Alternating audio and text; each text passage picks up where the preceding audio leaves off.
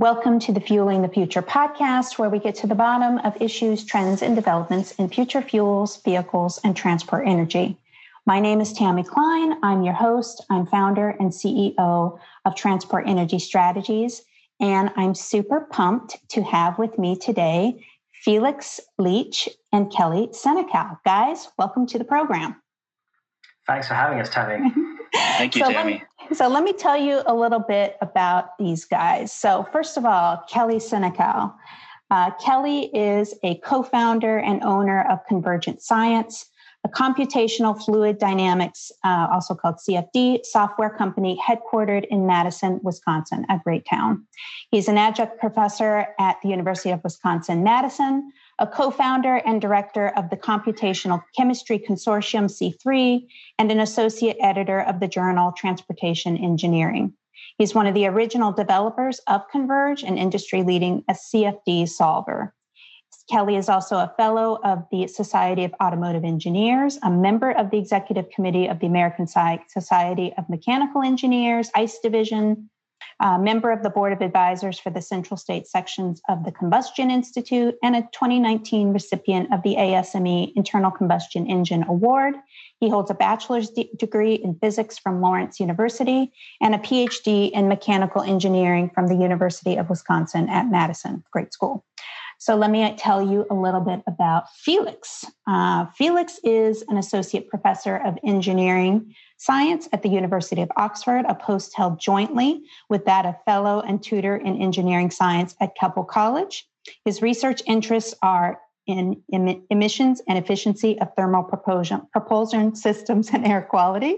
He has had a particular focus on particulate emissions from gasoline direct injection engines and developing a fundamental understanding of NOx emissions from diesel engines. So Felix holds his master's in engineering and DPhil degrees in engineering science from the University of Oxford, and is a chartered engineer and member of the Institution of Mechanical Engineers, a fellow of the Higher Education Academy, and a member of the Society of Automotive Engineers. Woof!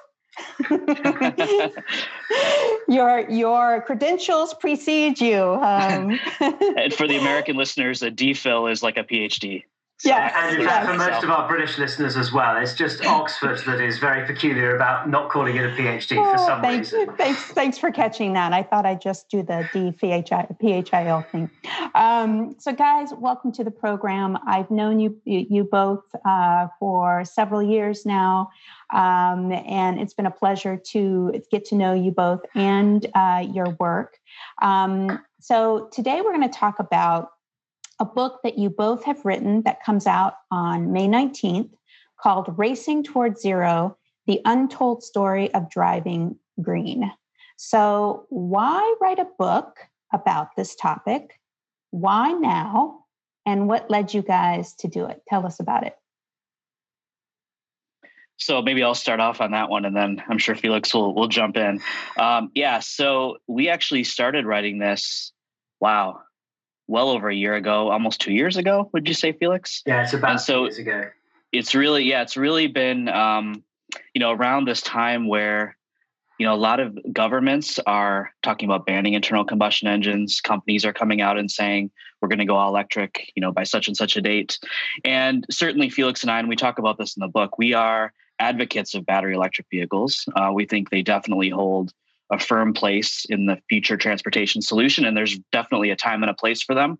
But we don't feel like, at least in the near term, maybe to medium term, that they are the silver bullet solution, right? And so if we're really going to decarbonize quickly, which I think is in all of our best interests, we have to take a look at this mix of technologies, right? And that's really one of the core themes of the book. So the timing of the book, we wish it would have come out even earlier, right? So hopefully it's coming out still this month. We're just finishing some things up, but it's really a good time because a lot of these ships are sailing, it feels like, in this direction of e-mobility. And again, we want that, but we need to keep in mind other technologies as well. So that was sort of why we wrote the book, or at least why I wrote the book, and why the timing was sort of right for it. So I'll let Felix add had his bit in too. Yeah, I mean, I think, I agree entirely. I think for me, I was coming at maybe with a slightly different perspective, which is that in the last, maybe say 10 years, there's been such a huge development of technologies in the propulsion space. Battery electric vehicles have, advanced so rapidly and are now basically a mainstream technology, which even a few years ago they weren't. But also there's been other advances, both in internal combustion engines and also in hydrogen propulsion. And it just seems that there's now so many options, particularly for light duty transportation, that there weren't even 2 or 3 years ago. I'm not sure we could have had the same conversation. And so I just felt that given this kind of choice that was available, people just seem to be picking one technology or their favorite technology, or maybe the one that they're invested in or whatever, and saying that this is the best solution. And actually, I think it's a bit more nuanced than that, and that the best solution maybe depends on the application, where you are in the world. And so we try and bring together what's a hugely diverse topic to try and discuss the pros and cons of every solution, because no solution is a silver bullet. No solution has got, the perfect outcomes for everyone. And the aim, as Kelly said, is we've got to decarbonize quickly. And I really passionately believe that. And hopefully the book kind of helps drill down about what positive things we can all do to help decarbonize as swiftly as we can. So let's get into sort of more of the technologies. I do hear what you're saying. I do think this is really important, because I'm covering this from the policy and market impact side, and I do see that policymakers really have seized on the electric vehicle as the silver bullet, and there is a as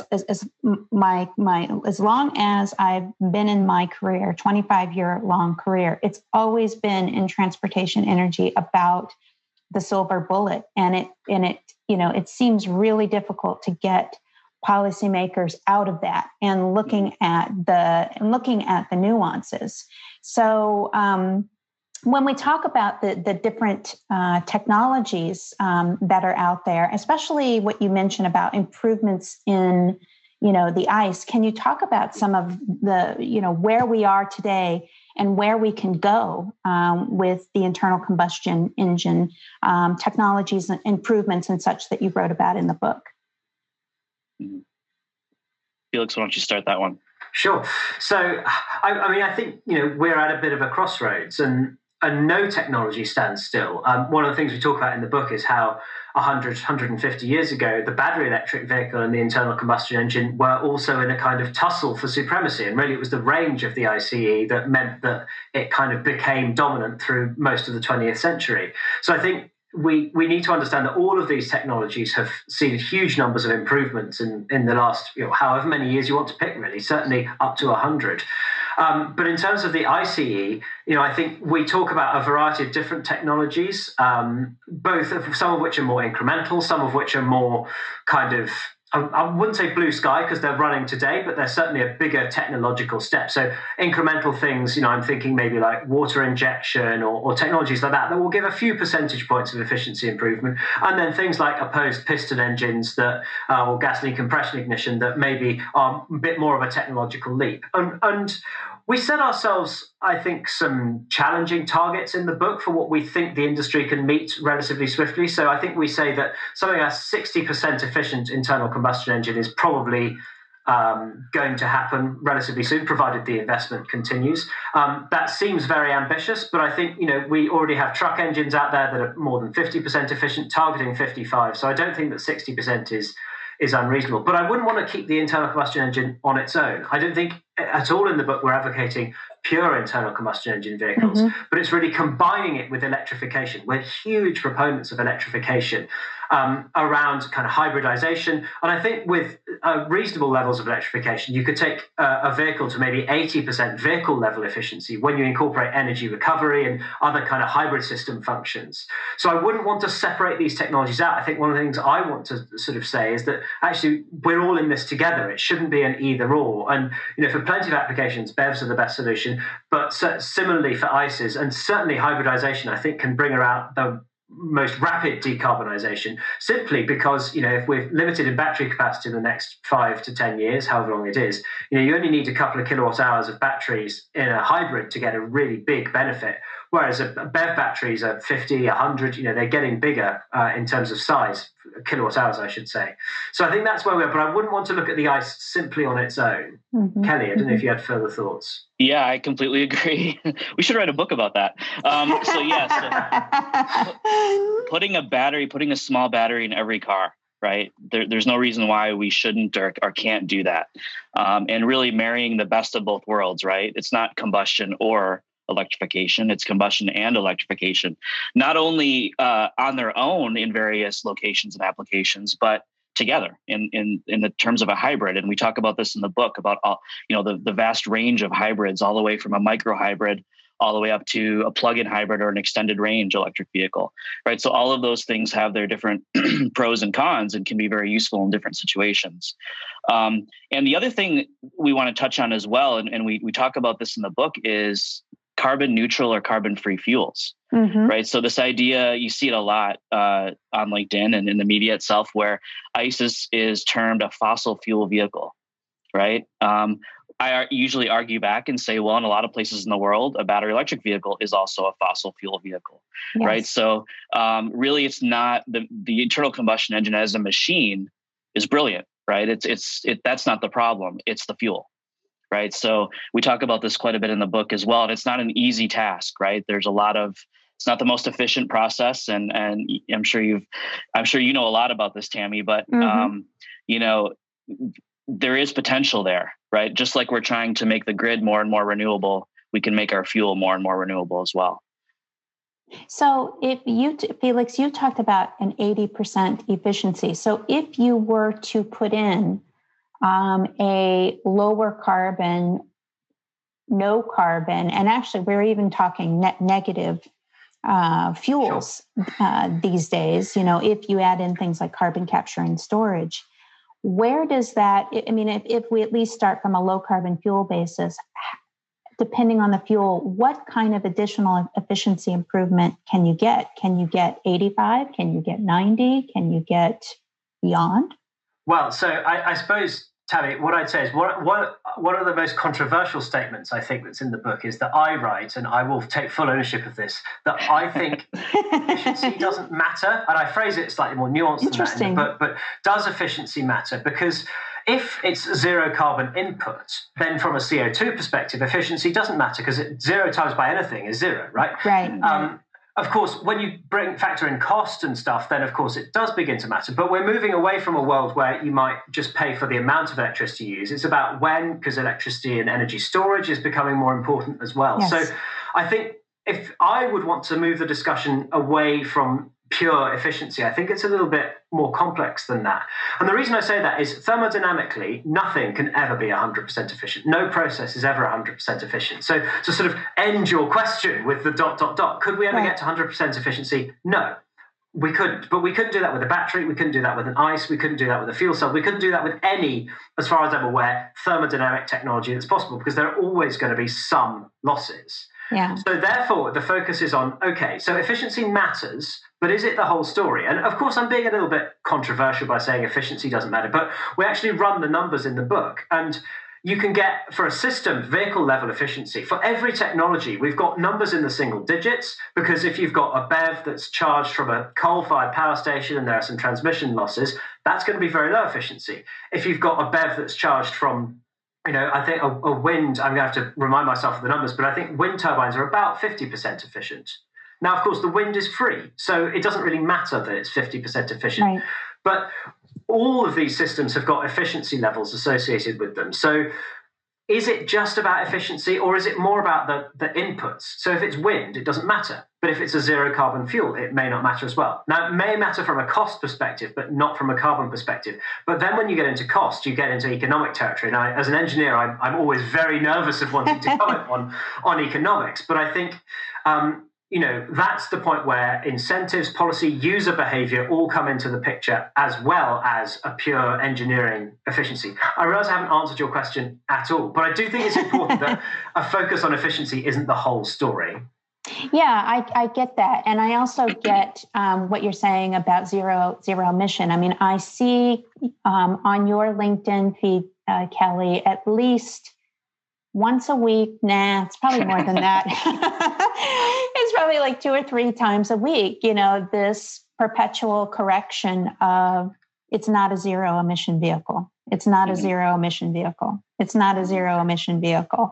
And, and it is, you got a point. It's not a zero emission vehicle at the end of the day. Yeah, so that started, it was actually very interesting. And I, I allude to this in the book as well. I think in the first chapter where I was giving, back in late 2016, when I was giving my TEDx talk that sort of launched me into this sort of advocacy down this path. If you really drill it down on people and you push them, everybody knows electricity has to come from somewhere. Right. And if you talk about it, okay, yeah, I get that there's natural gas, there's coal, there's solar, there's wind, but oftentimes people don't go that deep with it, right? They don't think about it that deeply. And there was a married couple in the audience that had recently purchased a Tesla. And they were sold on this zero emissions idea. They didn't think about, okay, I charge it, where does the electricity come from, right? They just didn't think about it. They just knew that they had no tailpipe and therefore no emissions. And so zero tailpipe emissions is a better phrase, I would say, but even that isn't the whole story. On the vehicle level, you have, the particulates coming from the tires and the road wear, and in some cases the brake wear. So even on the vehicle level, it's not just about the tailpipe. But I apologize for for all of those corrections. But it's my little way of, the more I correct it, or the more we all correct it, hopefully it will make an impact at some point.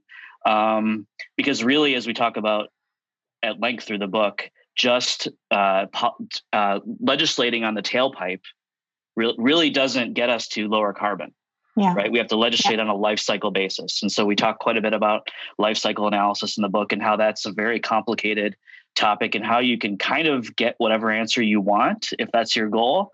I call it moving the coconuts. Move the coconuts to get the answer that you want. Exactly. Where's the ball? That Price is Right game. Exactly. So of course we don't do that. Yeah. Or we try not to, at least. So we really advocate for life cycle based legislation. But there's some work to be done, right? In trying to work out a lot of these assumptions so you can't just get any answer you want. Let's try to get to the truth. Yeah. And at that point, if a BEV wins. If an ICE needs to be, if we shouldn't be driving ICE anymore because of regulations, let's not drive ICE anymore. But let's do it on a fair basis. Right. So I know that was, I kind of went on a tangent there, but that's sort of the impetus of the zero emission vehicle kind of rant that I go on. Yeah, but it's important, and it's definitely relevant to the book. My question to you is: do you think that is beginning to resonate, and not just in the immediate community of your peers, but outside, in the electric vehicle community, or to policymakers, or to others, sort of outside of your immediate community? I think so. I mean, I think there's a lot of work to be done still, but I can give you a funny example, and I won't name any names, but there is a certain person on LinkedIn who almost every one of their posts would say zero emission vehicles or something, hashtag zero emission vehicles. This person doesn't seem to do that anymore. And I don't know if I had an influence on that or not, but I'd like to think that I did, or at least somebody did, maybe Felix did. But so that's just like a little small victory.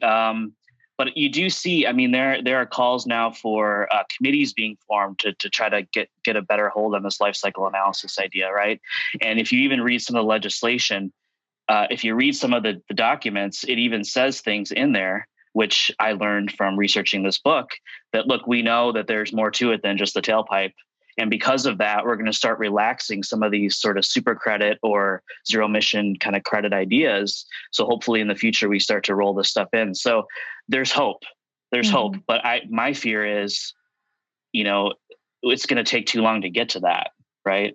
And so that's sort of where I'm at. So I do think we've moved the needle a little bit, but there's a lot more work to be done. Yeah. Yeah, I think people are learning. I'm speaking from a British or maybe European perspective. Dieselgate had a profound influence over here. In Europe, there was a very, very high penetration of diesel vehicles, and that fell off rapidly. And people said, oh, well, if we get rid of the diesels, we get rid of the pollution. And I sort of coined this phrase, which I talk about in the book quite a bit, which is pollution's not a helpful word. what is pollution? Do you mean NOx? Do you mean particulate matter? Do you mean CO2? Mm-hmm. What do you mean? And I was having a conversation with a local policymaker recently where, we've had so much focus in the UK on NOx. We've got clean air zones and all these things focused on NOx. And they said, well, why aren't our particulates coming down? I said, because you've not made any policy interventions around particulate matter. And, a lot of diesel vehicles are fitted with DPF, so actually their particulate emissions are very, very low. Sorry, I should say diesel particulate filter.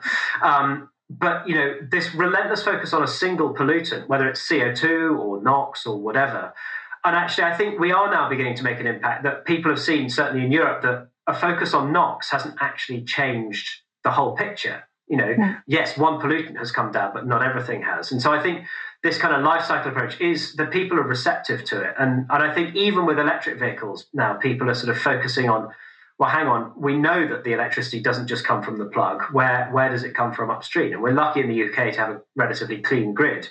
But even then, people are acknowledging, microplastics I find quite a helpful word because that describes tire particulate matter very, very, very well. But, an electric vehicle's got just as many tires as a gasoline vehicle or a diesel vehicle. So I think we are making an impact. But as Kelly says, I worry about the speed. And that's why we've got racing in the title of our book. When we do this is really important. And so I hope that by publishing this book now that we can increase these levels of accuracy and get more people listening. When we talk about life cycle analyses, I mean, it's kind of like which model are we really talking about? Are we talking well to tank? Are we now talking cradle to grave? Are we talking, and again, it's like, well, which model are we using? Are we using GREET, for example, which is the model in the US? Are we using, something else? What is the preferred approach? Is it now cradle to grave? And do you think that will be sort of expanded? There will be more of an expanded analyses that are based on that rather than the traditional well-to-wheel or well-to-tank? I certainly hope so. I mean, I think, well-to-wheel and well-to-tank was fine when the majority of the emissions came from the well. But today they don't, or they won't, I should say, with electricity. And so we need to look at a bigger picture. In a BEV that's charged from renewable sources, the majority of the emissions have happened before you purchase the vehicle.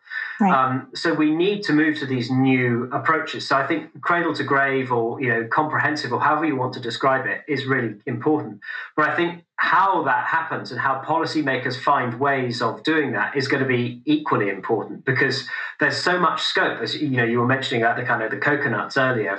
So finding a way in which all of these emissions are accounted for fairly. Do we actually mind simply about the emissions in our own country? Or, what about import emissions that are associated with, say, a vehicle crossing a border or electricity crossing a border, for example? So I think we need to really think very carefully about that. And we talk about in the book, we look at life cycle analyses that come up with two completely different answers next to each other. And we try and dig down and understand why. And it's about the assumptions that go in about vehicle lifetime, average number of miles driven, what you're charging it from, where you're charging it. Does the battery need to be replaced in the BEV? Well, most BEVs at the moment are under 10 years old.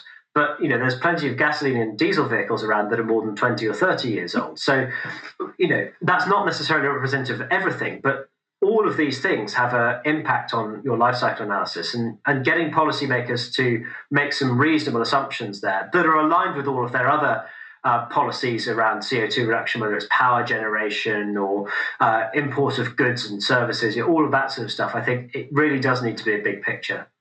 So the question that I really have, I mean, you're in the UK, Felix, and the UK had a internal combustion engine phase out originally at 2040. Then they moved it up to 2035. Now they've moved it up to 2030. And we're having this discussion about cradle to grave, LCA, and really laying out each option and really doing the analysis. So countries are not doing that. Countries are, proposing these policies. In the UK, for example, it's moving up the phase out date. In the United States, and really elsewhere, it is the potential to spend billions upon billions of dollars to foster the uptake of electric vehicles, both for consumer incentives, various assorted, and billions of dollars of expenditure on EV infrastructure, which is fine in and of itself.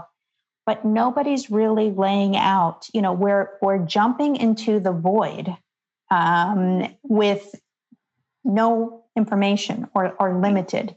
And I wonder about your experience about that, being in the UK. And Kelly, I'll ask for your point of view as well. I mean, Sure. The cart has definitely been put before the horse, as it were. Am I right? Yeah, I completely agree. Way before the horse. Yeah, you won't be surprised to learn that I don't think that 2030 date is a particularly sensible approach for the UK to take, but that's what the policymakers have decided. And but its impacts are felt almost immediately, because why would you invest in a technology that you're not going to be able to sell in 9 years' time, 8.5 years' time now? Exactly.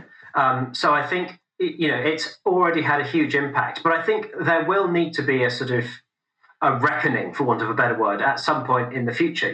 10 years is a very long time in politics. The saying in the UK is a week is a long time in politics. 10 years is basically an ice age or something.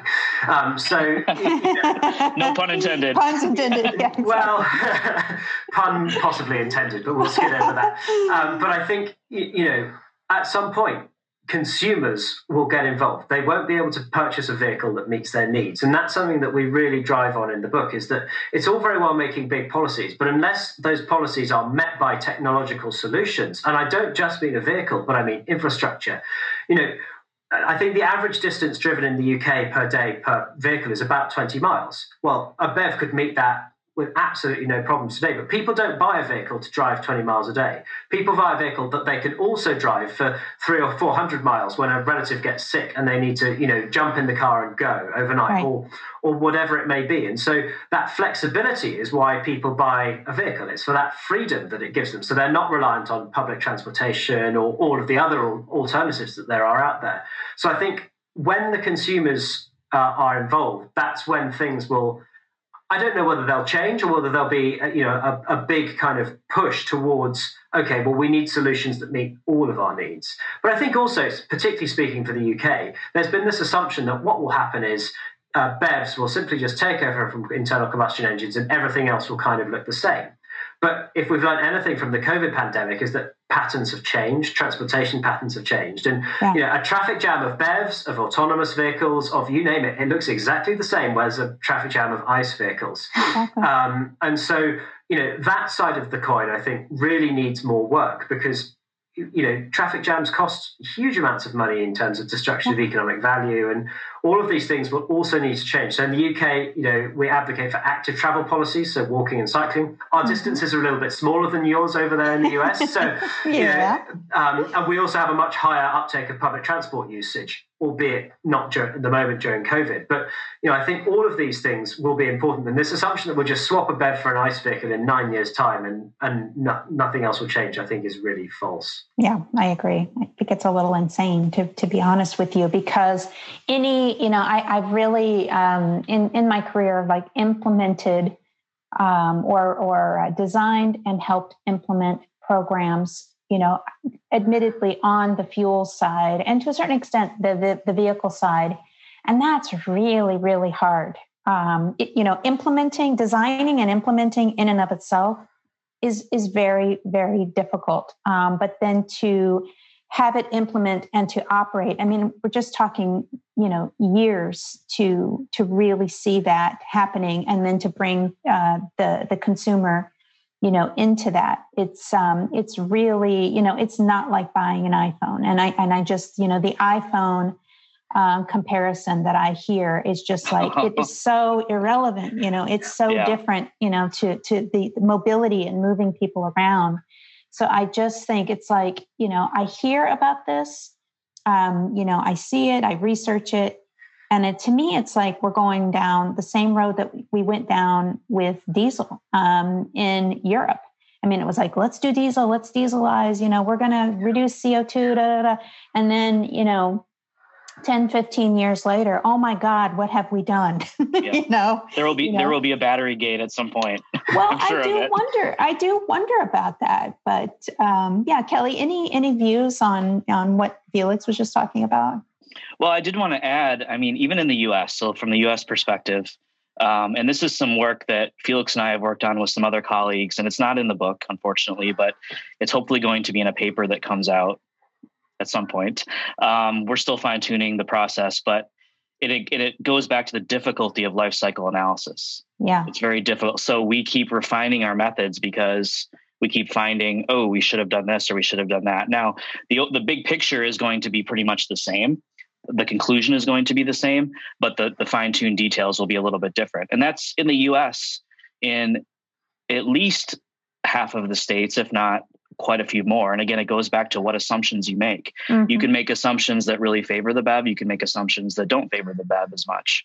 And really driving a hybrid vehicle, a full hybrid vehicle in the US and most of the states is better from a CO2 standpoint than a BEV. Now, certainly there are states in the US where a BEV is cleaner, right? So we're not advocating for, we should be banning everything but hybrids. Again, this just feeds into this eclectic mix, this diversity approach where, for different regions, different solutions make more sense. And if I'm a consumer and I live in Wisconsin, and I do, mm-hmm. and I am, what choice can I make to help the environment with my next car? It's going to be buying a hybrid, to be perfectly honest. If I live in, Washington State, probably a BEV, right? So it just depends on where you live. So, really this idea of getting past the silver bullet, idea and just embracing that, look, we need to kind of keep improving all these things. We don't have to pick one or the other. We should be improving all of them. And if there is a battery gate at some point in the future, what we don't want to do is look back and say, that ICE technology, we froze that back in 2021. We should have kept improving that because now we could have had something even more efficient and cleaner that we can fall back on. We run the risk of not doing that. So it's very important to kind of take this eclectic approach and kind of push all the technologies forward. Yeah, I agree. So I wanted to ask you, especially because your clients, are within Converge is, it's the auto industry. So I'm wondering what their reaction is to all this, because if you look at their SEC filings, for example, which I do on a regular basis, and you listen to investor calls and you read annual reports and regular filings, a lot of the investment is not going into, both in manufacturing and in R&D, is not going into the internal combustion engine. A lot, if not most, is going into the electric vehicle side, especially BEV, and maybe to a lesser extent, for some automakers, fuel cell electric vehicles. And I want to ask you about hydrogen in a minute. But I look at those reports. And I think, first of all, it's good public relations. My second thought is, oh my God, some of these companies are so dependent for their revenue, 75 and 80%, on, pickups and SUVs that really fully are internal combustion engines. So my second thought is, oh, please. And my third thought is, this is really scary, because what if that does happen? What if consumers, really don't take to the technology the way that governments really want them to, especially here, in the US and also in Europe. I mean, we saw the Yellow Vest movement in France. I don't think that's isolated. When options are kind of taken away, I think consumers will speak. So what's the reaction from colleagues and clients, in the auto industry to this? Because again, it just seems really dangerous to really divert so much of that R&D away from the ICE. I mean, it really should be parallel tracking, but I don't see that in the reports and filings that I see. Mm-hmm. Yeah, I have to be a little bit careful, a little careful here talking about my clients, but yeah, I'll give you some perspective here. So, so what you said is correct. A lot of money has been shifted from, combustion research to electrification. But what we found, and maybe fortunately for us, we are a software company, right? So all of our design work and what people use our tools for is all virtualization, right? So they are virtually, or on the computer, they're designing a new engine or a new, electric motor, or trying to reduce thermal runaway and things like that. A lot of the money that has been kind of switched from internal combustion to electrification, a lot of that is coming from experimentation, right? So a lot of the big costs in an R&D program is actually like building the engine and doing like the hardware and like the actual physical engine work. Whereas I don't want to say we're cheap, but software, doing this through the computer is a cheaper way to do it. It's like less expensive way to do it, right? So some of the companies are actually ramping up what they're doing in combustion from a software standpoint.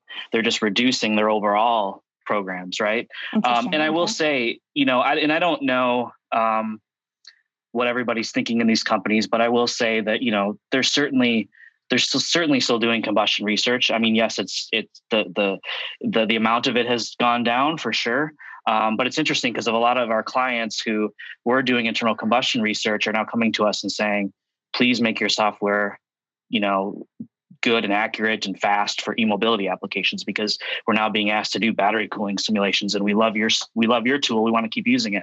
And so over the last few years, we've really ramped up our offerings in the e-mobility space. So we're trying to kind of play wherever we need to.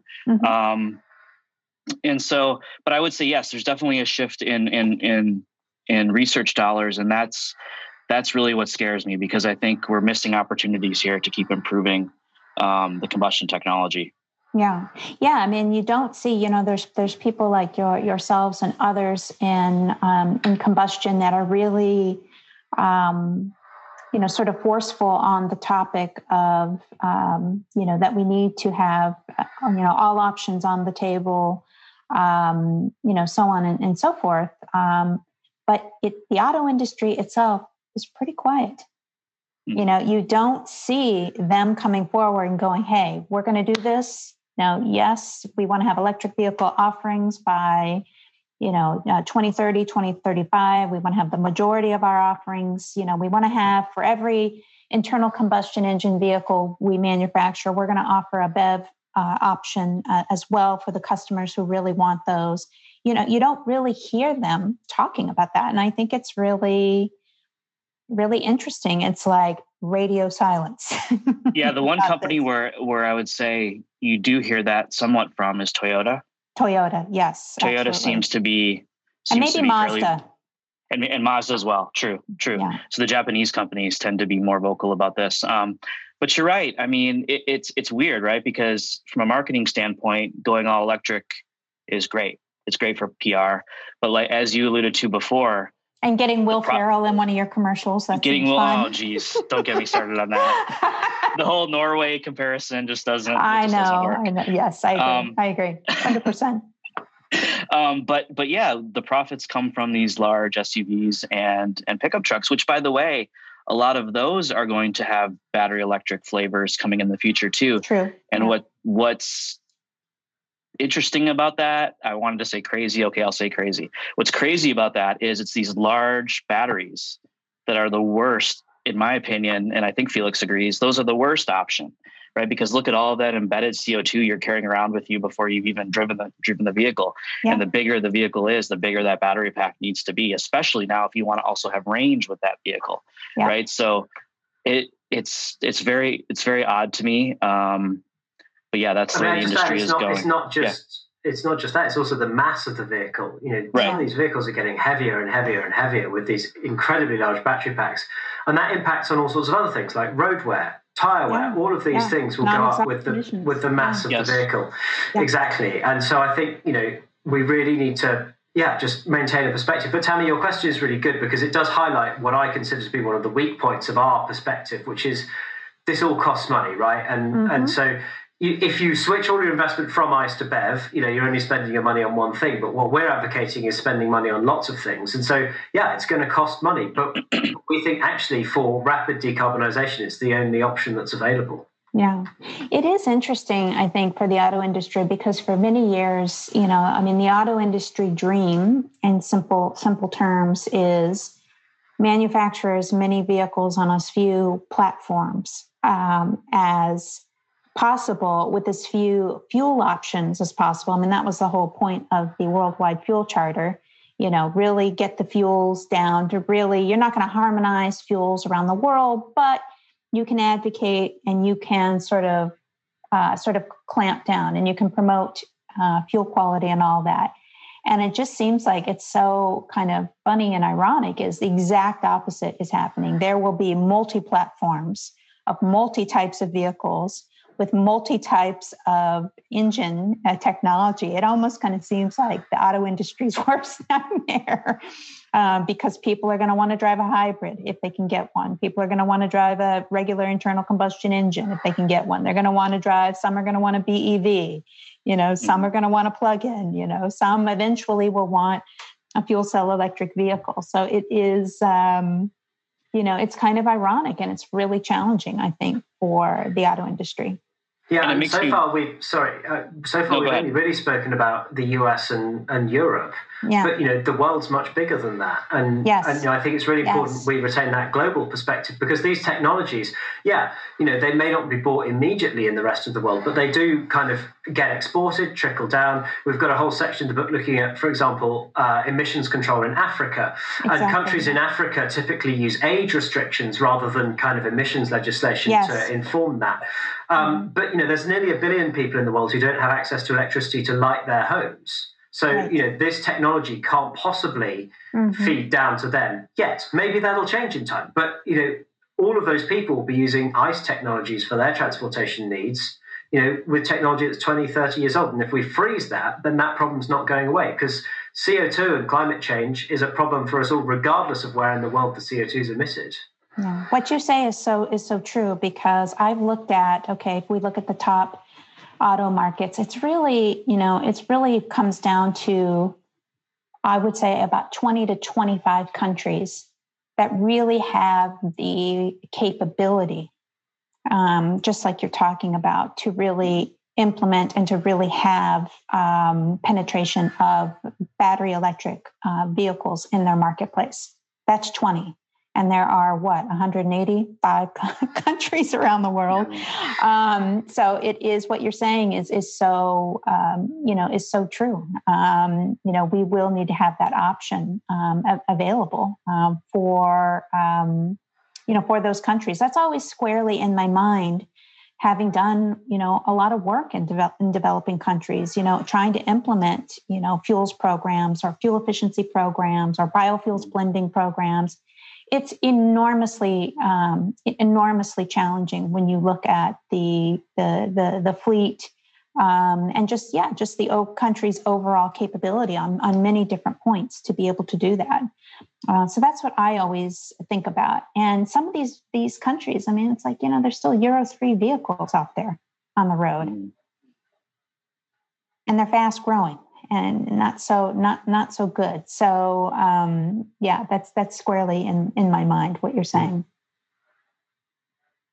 So last question I wanted to ask you guys about is actually two questions. You've raised the issue of non-exhaust emissions. And this is an issue that I've been following a lot. So tire wear, particulates coming off the tires. This is an issue that I've really been following for the last 4 years. And I think it's a more prevalent discussion in Europe. But how concerned are you about these kinds of emissions growing in the future? And do you see policymakers looking at that? I mean, I don't hear anything about that here in the United States. When I first started asking people questions about it, they were like, non-exhaust, what? But you're talking about heavier vehicles on the road. You're talking about heavier tire wear. How concerned about this are you? This kind of growing in the future? So I'm. Oh, No, Kelly, you go ahead this time. Okay, it'll be short. So I'm very concerned, and we talk about this quite a bit in the book, and we talk about how, and one of the points we make, and again, it's somewhat controversial, although we believe it's true, is that we've effectively solved the criteria pollutants problem. Mm-hmm. Aside from things like cold start, and there are certain cases where there's still work to do. Doesn't mean it's zero. I won't say zero. But we so much so that if you look at sort of how the exhaust particulates have reduced over time, and then you look at the growth of the non-exhaust particulates over time, again, because of heavier vehicles, more vehicles, and things like that. And that's not regulated at all, right? Like, as you said. So it's a big concern of mine. And I think, again, the battery electric vehicles, and people will argue with this, but they are typically heavier than an analogous internal combustion engine vehicle, and that will just lead to more of this. So I'm very concerned, and I do think there should be policy in place to limit this. It's a difficult problem, but why would we care about the exhaust particulates but not the other particulates? It doesn't really make any sense. Yeah, I agree. So I mean, I think that last point is, we talk about this a lot in the book. Do I care what emitted the pollution that I'm breathing? It doesn't really matter whether it's a car, whether it was its tire, its tailpipe, whatever. In the UK, I'm involved in a couple of projects around non-exhaust emissions. So I think there's definitely interest in the research community. Less so, I think, yet in policymakers, but I think that's just because the research hasn't been done. It's a really challenging research area, actually. Putting some emissions measurement on equipment on a tailpipe is straightforward. Around a tire is much more challenging. It's easy enough to maybe weigh the tires on a vehicle so you can find out how much mass has been lost, but what size, how many, what were those particles made up of? Is it just the kind of the plastic or the rubber from the tire, or are there other things that you kind of drag up? Those are big questions. And then, can we treat them the same as a particulate that's come from inside a combustion engine? Those have got kind of adsorbed hydrocarbons and things on them that maybe a microplastic from a tire wouldn't do. So we know that they're bad. We don't really know why or how they're bad. And so I think there's huge amounts of research that really need to be done in this area. And I think people are only just really waking up to this challenge. Yeah, I call it the sleeping giant. Yeah. And one more quick point on that, Tammy, if I may. So it just really speaks to, and this goes back to life cycle analysis as well, as things are changing rapidly, the legislation and the policies really need to keep up with the technology, right? So we've seen that in a couple of places. One where, back in the day, when exhaust particulates were very high, we didn't really care about the tire particulates because they were much smaller than the thing that was really high, right? So that policy was fine. And when all of the emissions are coming out of the tailpipe, doing something based on the tailpipe, CO2, for example, makes sense because that's where the majority of the CO2 is coming from. But as we bring in these new technologies, the policy and the legislation has to keep up, right? So there's two really good examples of that. So I think that's also a big point we try to address in the book. Yeah. So last question, what's your view in a nutshell about the future of hydrogen and hydrogen fuel cell electric vehicles? They're smiling. Well, yeah. So I think I can't remember whether we start or end our hydrogen chapter by saying we fully admit this is the area where we think there's the most uncertainty.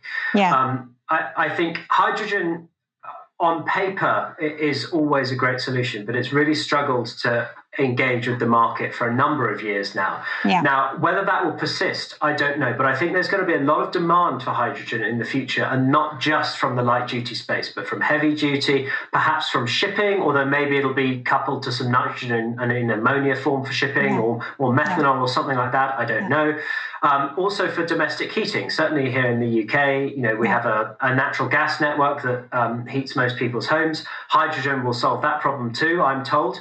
But, so hydrogen will be in great demand, and there's not very much of it. And that which is available today is mostly sourced from fossil sources. Electrolysis from renewables is available, but it's very expensive and relatively early stage compared to sort of steam reformation of methane and things like that. So I think hydrogen will be hugely in demand, but I wonder whether the light duty space, BEVs, are probably fill the gap that hydrogen would otherwise fill. Maybe there'll be some niche applications. I certainly think for maybe some fleet users like long distance travel, maybe hydrogen will come in, but that's probably more in the heavy duty space. Long haul trucking, yeah, certainly in the UK, we've got a big long haul coach network, I guess a bit analogous to your Greyhounds in the US. Mm-hmm. That probably won't be batteries anytime soon. So, I think that's probably where I see hydrogen. But I fully admit that there's a huge amount of uncertainty there, and we've got to sort out how we get the hydrogen cost effectively. Yeah. I think we summarize it very well in the title of that chapter, A New Hope or New Hype. You do have the best chapter titles. My favorite, I think, is 50 Shades of Green. I mean, I agree, because I think what I think of practically is if countries, especially those, the big auto vehicle markets, if they are spending billions to put into place the electric vehicle infrastructure and to provide the incentives to sort of bring consumers along, just the infrastructure in and of itself, I find it hard that we're going to then graft another infrastructure on top of that. I mean, it's going to be, will we have the financial wherewithal or interest to do that, especially as electricity does tend to get greener, adoption, does continue. The infrastructure is there. We've already spent billions and billions of dollars. I find that hard to believe, but just as you say, I think there's so many gaps there. We just don't know. Yeah. Right. Yeah. Stay tuned. All right. Exactly. Stay tuned. Exactly. All right. And that's the show. Thanks for listening. I want to thank Felix and Kelly so much for being on the show today. Thank you for your time and the wide-ranging conversation on the future of sustainable transportation energy. Remember, the book is coming out soon. It is called Racing Toward Zero: The Untold Story of Driving Green. Look for it, search for it on the SAE.org website. And if you're looking for more information, analysis, these podcasts, sign up for my free biweekly newsletter. Go to my website, transportenergystrategies.com, sign up and rate this podcast to keep it visible so that it can benefit others. Thanks again for listening.